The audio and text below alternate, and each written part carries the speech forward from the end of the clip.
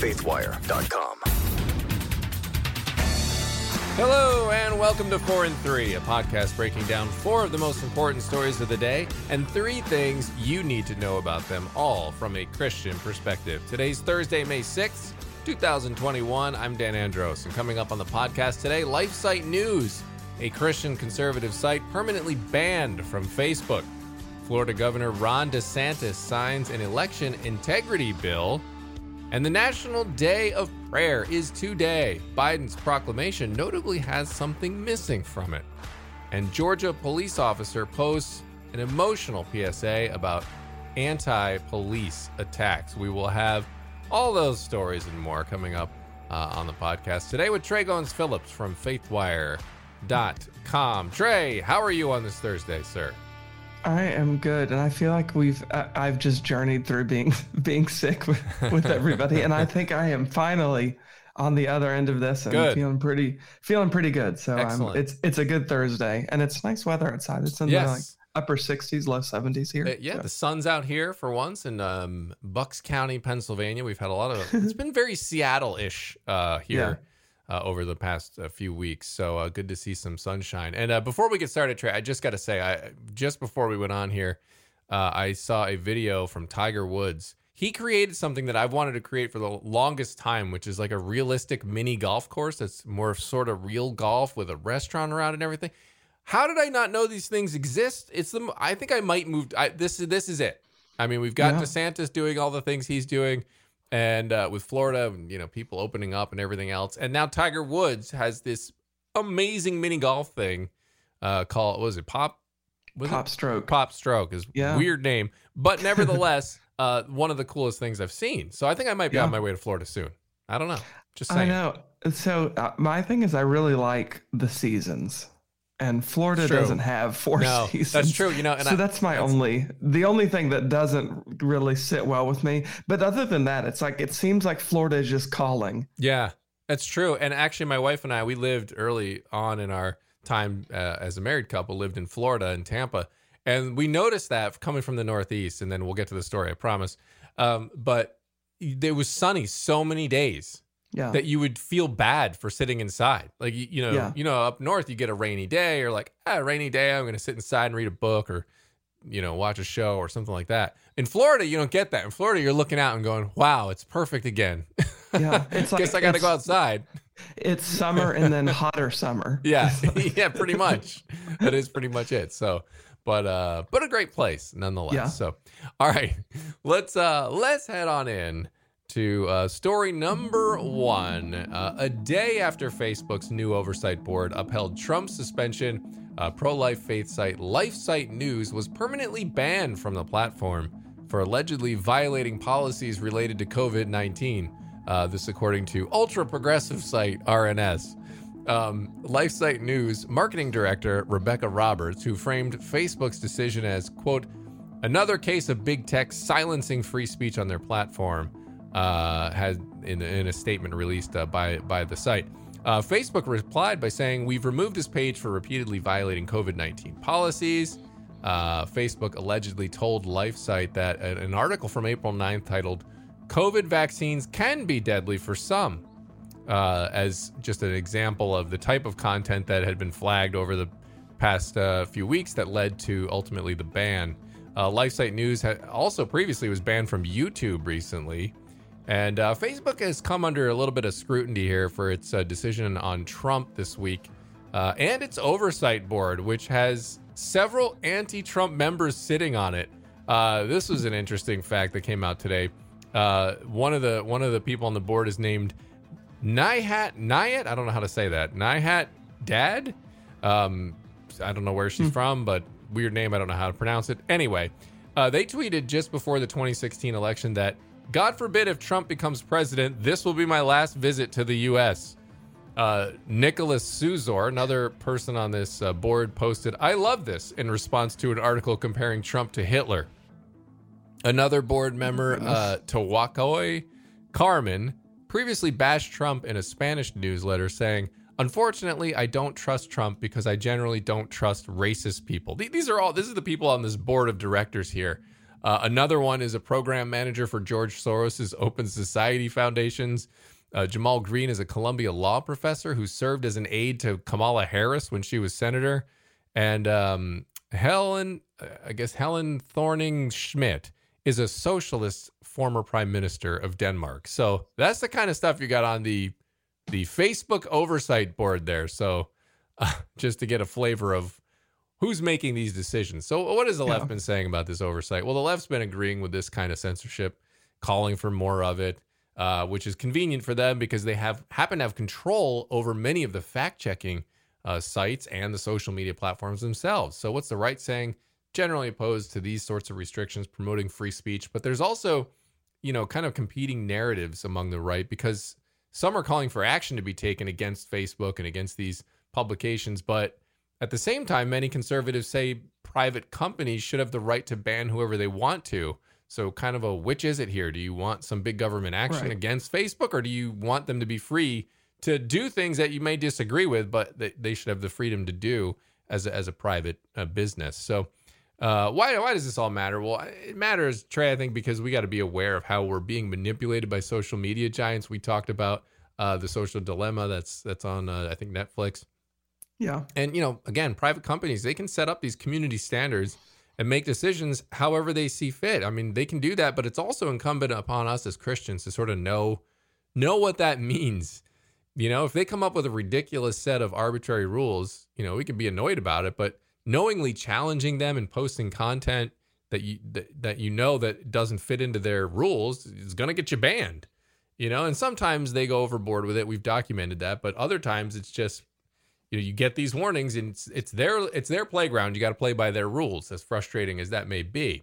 The flip side of that coin is just going along with their rules then plays into their hands as well, because then certain messaging is just not allowed on the platform and won't be out there if nobody, challenges certain things. So for Christians, I think we just got to assume, the natural implication here is that it's only a matter of time before biblical values are sort of deemed going against the community standards. And so, so I think one of the takeaways for me is that's why it's important for Christians not just to complain about these things.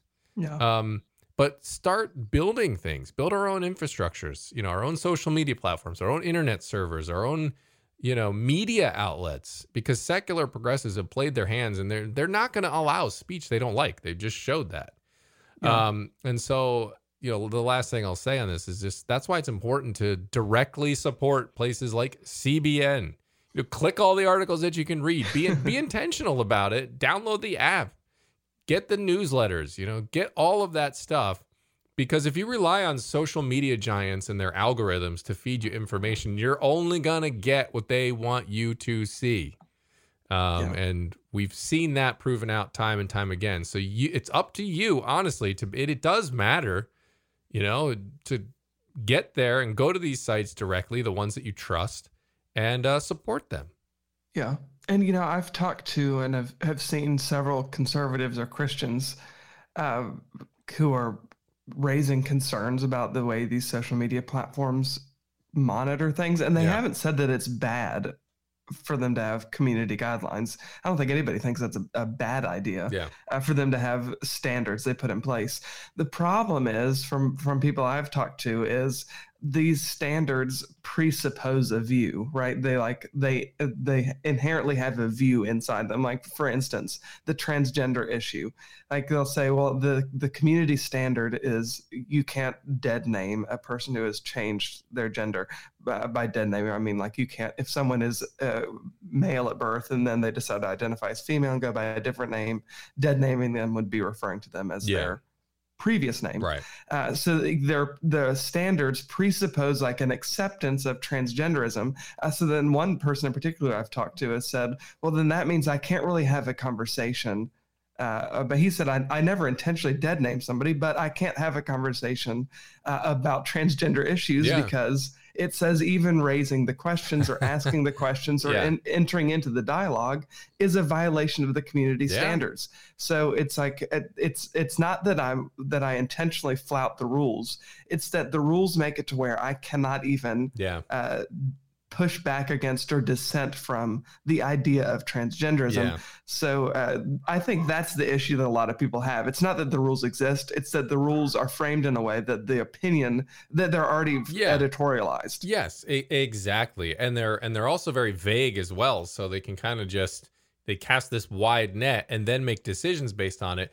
And again, this is why I think, look, the algorithms, as it says, and it clearly lays out in the social dilemma, they're designed to keep you online.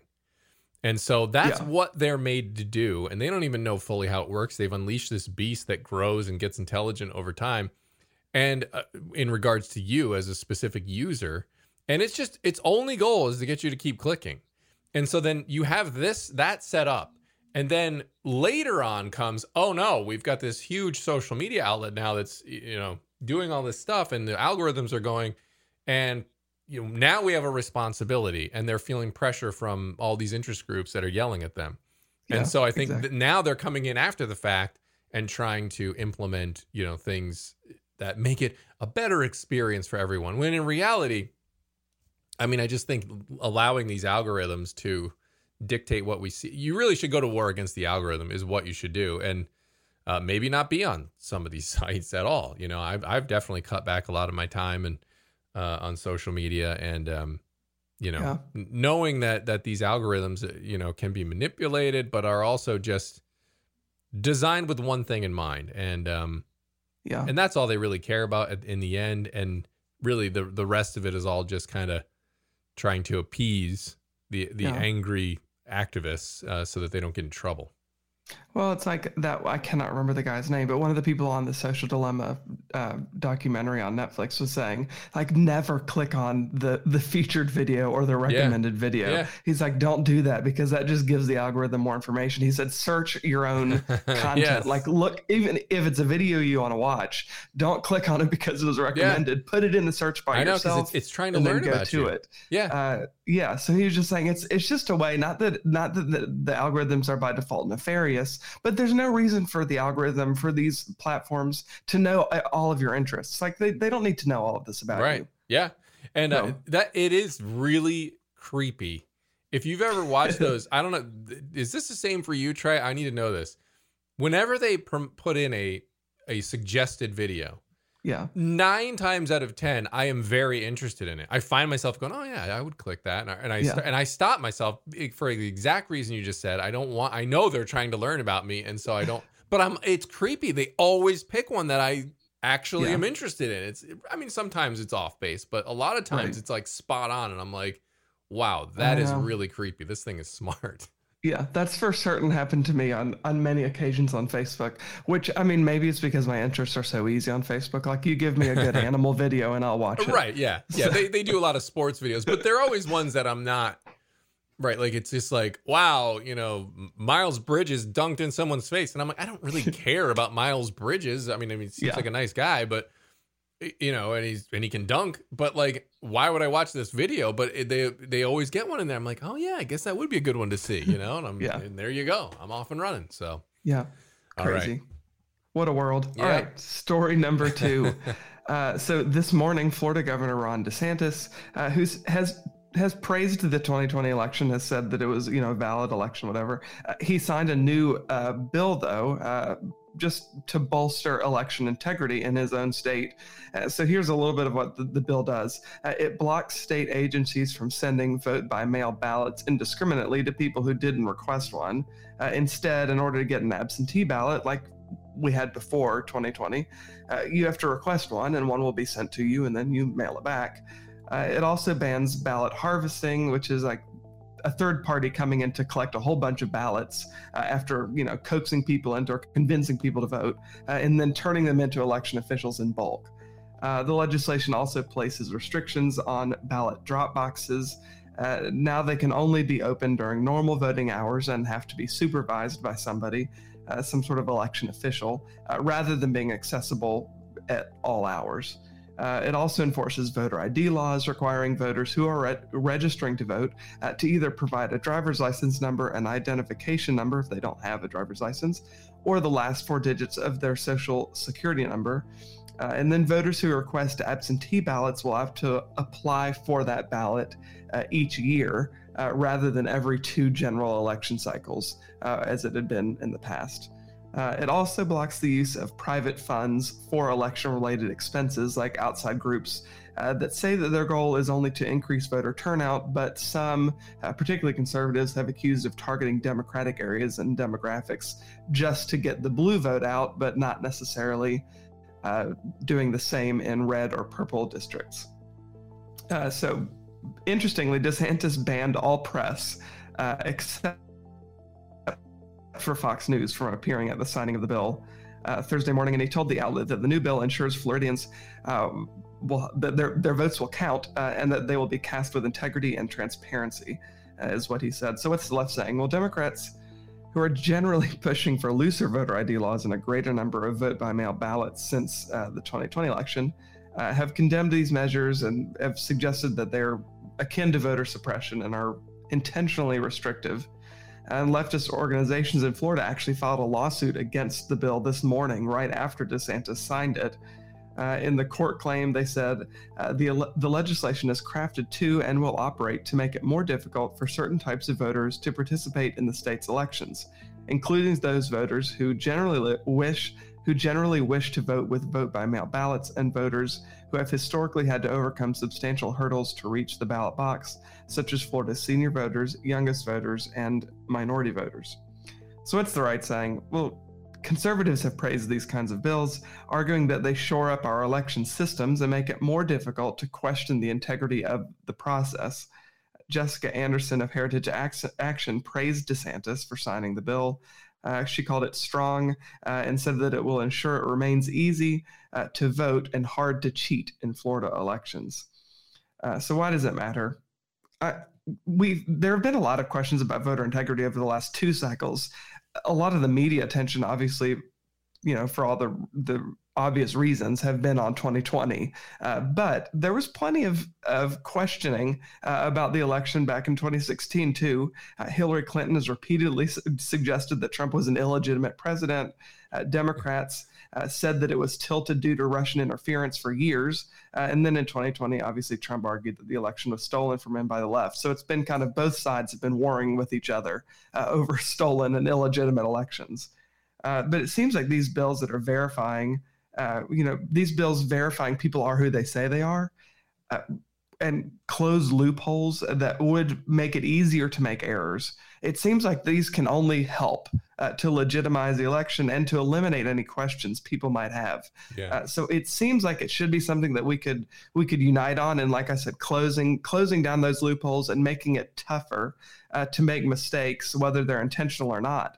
That should be a win for everybody, but it's not. No, and yeah, it's just so insulting. I think at times that some of this conversation has just devolved into just cheap politics, and when in reality we should just look at what's going to instill the most voter confidence, and it just seems like all the things we've had in place for so many years have been fine. The justification for so many of these new the mail-in votes and the expanded mail-in votes is because of COVID, and that's all lightening up, and there really shouldn't be much of an excuse. And you can still do absentee, you can still do that and request a ballot. So and in many places can still do mail-in. So it just seems like cheap politics at this point. So so beware when you're entering that conversation. Make sure you really dive in on the facts before you actually get in a conversation, because it's very, there's going to be a lot of political talking points out there. So yeah. All right, let's head into story number 3. It is the National Day of Prayer today, and it's typically the first Thursday in May, and that's today. So the White House issued a statement actually yesterday that said, throughout our history, Americans of many religions and belief systems have turned to prayer for strength, hope, and guidance. Prayer has nourished countless souls and powered moral movements, including essential fights against racial injustice, child labor, and infringement on the rights of disabled Americans. Prayer is also a daily practice for many, whether it is to ask for help, strength, or give thanks over blessings bestowed. And they went on to say in the statement, as we continue to confront the crises and challenges of our time, from a deadly pandemic to the loss of livelihoods in its wake, to a reckoning on racial justice, to the existential threat of climate change, Americans of faith can call upon the power of prayer to provide hope and uplift us for the work ahead. So, interestingly, God not mentioned in this entire statement specifically at all in the proclamation, which it kind of has more of a universalist feel to it, rather than one of like relying on an actual faith in the creator of the universe. It's more of just a, hey, prayer makes you feel good type vibe. A lot of people are pointing that out. I'll just add too that thank goodness the Declaration of Independence was not written in the woke era. That's all I'm going to say. So what's the left saying? Well, in addition to the generic references to something that hints at God, you've got secular people like the Freedom from Religion Foundation using this day to kind of take a zinger at prayer. They said today, it isn't enough to say no to religion. We have to say yes to good works. While the religious right gets on its knees for National Day of Prayer, we'll be on our feet for Secular Week of Action. That's going on over at Freedom from Religion. Actor John Delancey, who I guess is famous for Star Trek. I don't know. I never watched Star Trek, but he said, join me for a good cause, May Day for Humanity, to help food banks and homeless shelters. As the religious community prays, we'll be taking action. So trying to, I guess the implication here is that religious people don't take action, which is kind of silly because it's been well documented that religious organizations are probably among the most charitable of all time. Yeah. So, but what's the right saying? Well, Mr. T said it this way. And by the way, follow Mr. T on Twitter. I mean, this guy, who knew he was such a solid Christian, but he's awesome. So on this, he said, on this National Day of Prayer, I pray that we forgive one another as God has forgiven us, and that we live together in peace. Amen. Ted Cruz said, on this National Day of Prayer, I'm reminded of Philippians 4:6. I lift up all Americans who are hurting, and I pray that they'd be strengthened.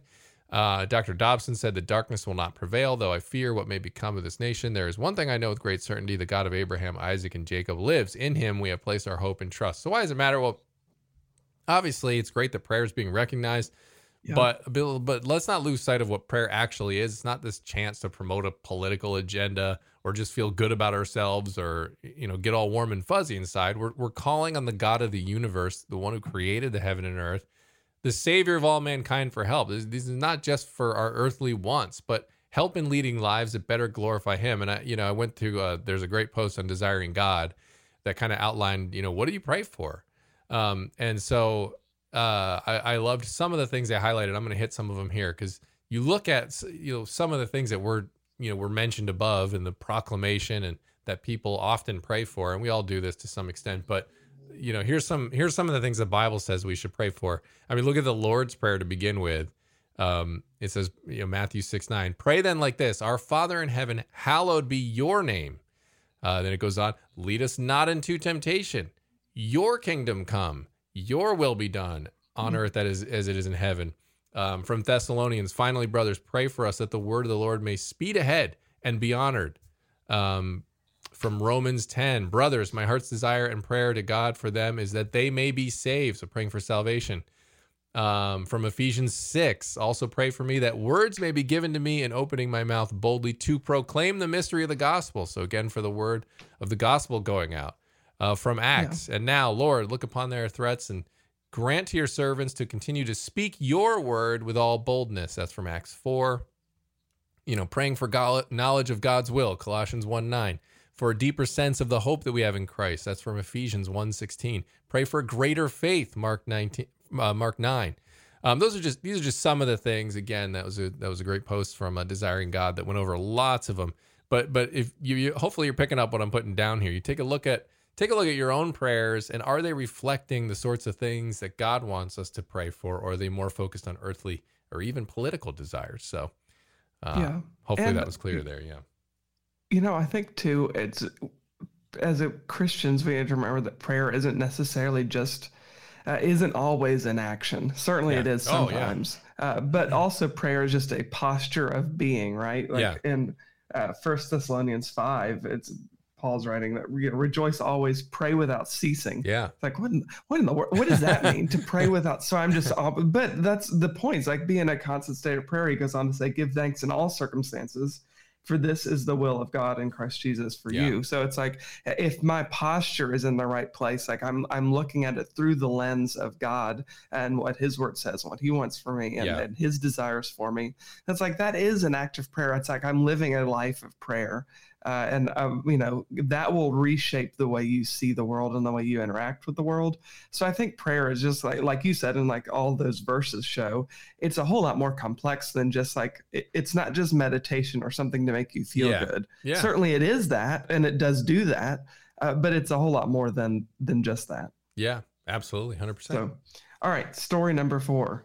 So a few days ago, a Georgia police officer posted what's now a viral TikTok video giving an impassioned speech about all the anti-police rhetoric in mainstream culture today. He said in the video, his name is Major Calvin Dingle. He said, I wake up every morning and kiss my family goodbye, knowing that there's a possibility I won't come home. I'm tired if every time I wake up in the morning, there's something polarizing the fact that law enforcement is just not a good thing.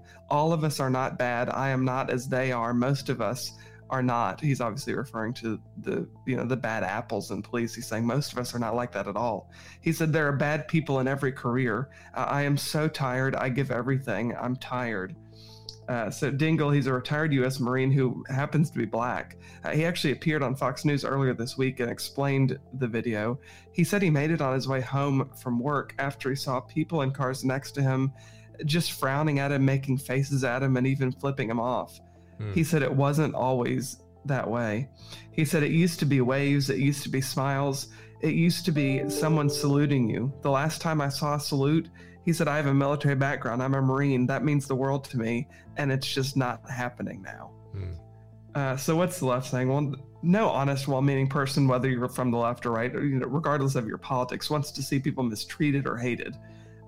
There are certainly, though, anti-police pushes and efforts coming from some on the left.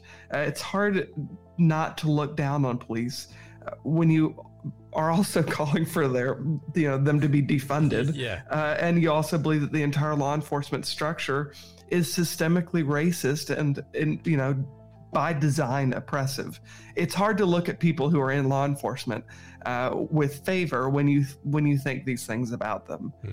So what's the right saying? Well, conservatives have refuted calls to defund the police and have defended law enforcement while still calling for reforms where necessary. Senator Tim Scott, like we've talked about before, has done that, arguing that new practices need to be put in place, better training, more accountability, all of that, while also saying that the majority of people in law enforcement are good people doing the best they can to protect their communities, reach out to their communities, and just be servants to the people around them. So why does it matter? I think it matters because we're seeing that this kind of anti-law enforcement messaging has dangerous and real-life consequences. This week we have a story on this up at faithwire.com. A police officer in Nashville was ambushed when he responded to what turned out to be a phony call from a man claiming there was an active shooter situation underway. So when Officer Brian Sherman arrived at the scene, where he had been told by the caller that the caller's brother had shot their mom, Sherman was met with gunfire. As it turned out, no one had been shot. The mother was fine. The caller's brother and the caller were all fine, completely unwounded. But the officer was shot in the arm by a 22-year-old suspect who then walked outside into the driveway in front of the house and shot himself and killed himself with a rifle. So, I mean, awful story. But the police officer was just clearly, it was intentionally an attack against the police. Thankfully, Officer Sherman is completely fine. He went to the hospital, was treated for the gunshot. But this rhetoric just can't continue. Even the spokesperson for the Nashville Police Department said that these kinds of ambushes and attacks are becoming more and more common as the rhetoric ramps up. And it's like, it's not sustainable. And even the police officer from Georgia, Officer Dingle, he said the same thing. It's like, this is not sustainable. And he said the messaging, he was asked by Fox, like, do you think we're just going to have to go get through this and we get over the hump and things will go back to normal? He said, no, things are not going back to normal unless we talk about it. We're going to have to acknowledge that this rhetoric is deadly. And until we have a conversation about, appropriate changes in law enforcement while also not villainizing law enforcement, until we have both of those conversations honestly with one another, this is not going to go away. Yeah. And I think that's part of the problem we're having in society about not being able to have a reasonable conversation on anything.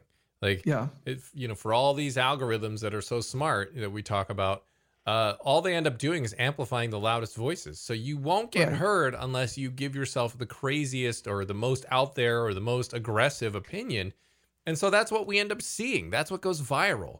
And so that's what the messaging is on. You're seeing the most extreme messaging on police. And then that has an impact over time. And again, while people are responsible for their own actions, I strongly believe that. But at the same time, if you're sitting there, you're saying all of these things, people are gonna feel justified. You're gonna let people say, yeah, well, these police are bad, and they are out there hunting people and just shooting unarmed people all the time. So, you're giving people, unfortunately, a message that kind of encourages someone who's on the fence or someone who's angry to maybe act out. And it's definitely not healthy. And it would be nice if we could have a conversation based in reality, about the police. And we have LeBron James and others tweeting. I mean, if you saw the viral video of the woman who got pulled over and she was calling the cop a murderer. Yeah. And the guy was as nice as could be. And just, she had been like talking on her phone while driving or something, which is, I guess, not allowed where she was. Yeah. And she's berating this officer as a quote murderer. And the guy's just like, I mean, what do you even do with that? But you can tell where that came from. It's not hard to figure out.